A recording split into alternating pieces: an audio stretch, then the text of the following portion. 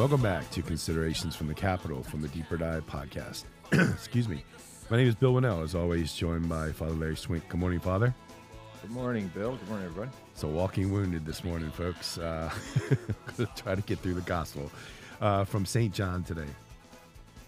Jesus answered the Jews, "My Father is at work until now, so I am at work." For this reason, they tried all the more to kill him, because he not only broke the Sabbath, but also called God his own Father, making himself equal to God. Jesus answered and said to them, "Amen, amen, I say to you, the Son cannot do anything on his own, but only what he sees the Father doing. For what he does, the Son will also do. For the Father loves the Son and shows him everything that he himself does, and he will show him greater works than these, so that you may be amazed. For just as the Father raises the dead and gives life, so also does the Son give life to whomever he wishes. Nor does the Father judge anymore, but he has given all judgment to the Son, so that all may honor the Son just as they honor the Father. Whoever does not honor the Son does not honor the Father who sent him. Amen, amen, I say to you, whoever hears my word and believes in the one who sent me has eternal life and will not come to condemnation, but is passed from death to life. Amen, amen, I say to you, the hour is coming and is now here, when the dead will hear the voice of the Son of God, and those who hear will live. For just as the Father has life in himself, so also he gave to the Son the possession of life in himself, and he gave him power to exercise judgment, because he is the Son of Man. Do not be amazed at this, because the hour is coming in which all who are in the tombs will hear his voice and come out, those who have done good deeds to the resurrection of life, but those who have done wicked deeds to the resurrection of condemnation. I cannot do anything on my own. I judge as I hear, and my judgment is just, because I do not seek my own will, but the will of the one who sent me." Father. Okay, folks. So it's kind of three words to think about in today's gospel: time, judgment, and the will of God.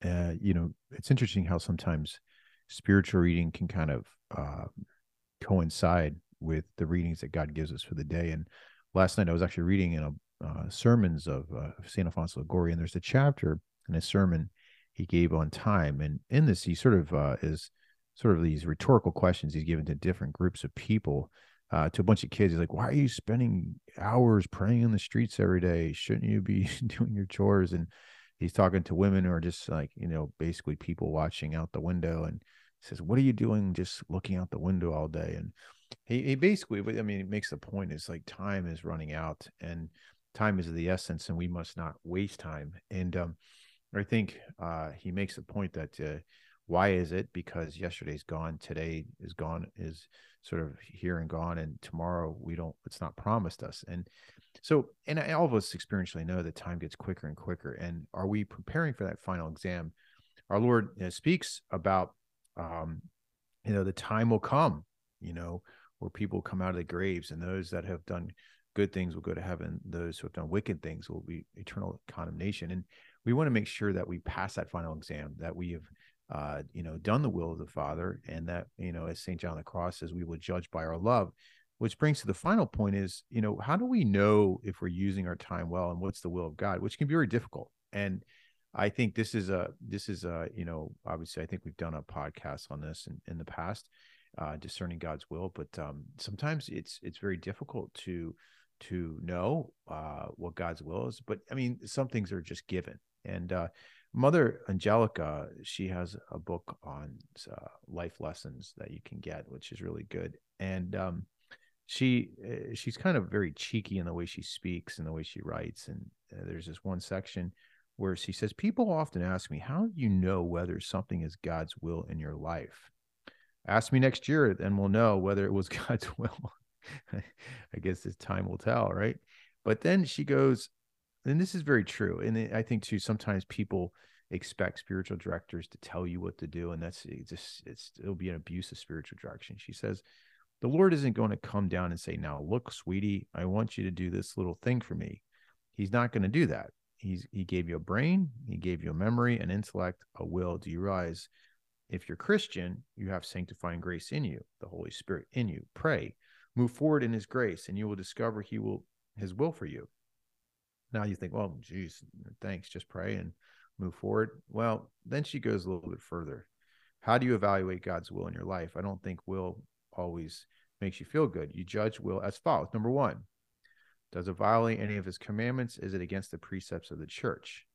And I think too is like we have to be very clear that anything that goes against the commandments or even the directives of the church would not be God's will. So if you're like, well, it's God's will that I have a cheesesteak sub on Good Friday or this Friday in Lent, that's not God's will because it goes against the precepts of the church. And I think disobedience to God and his church and the commandments are never God's will. Number two, will give God honor and glory, and I think too is, I think the harder decision to make many times in our days or in our life for that matter is when you have to choose between two goods, which of the two is better.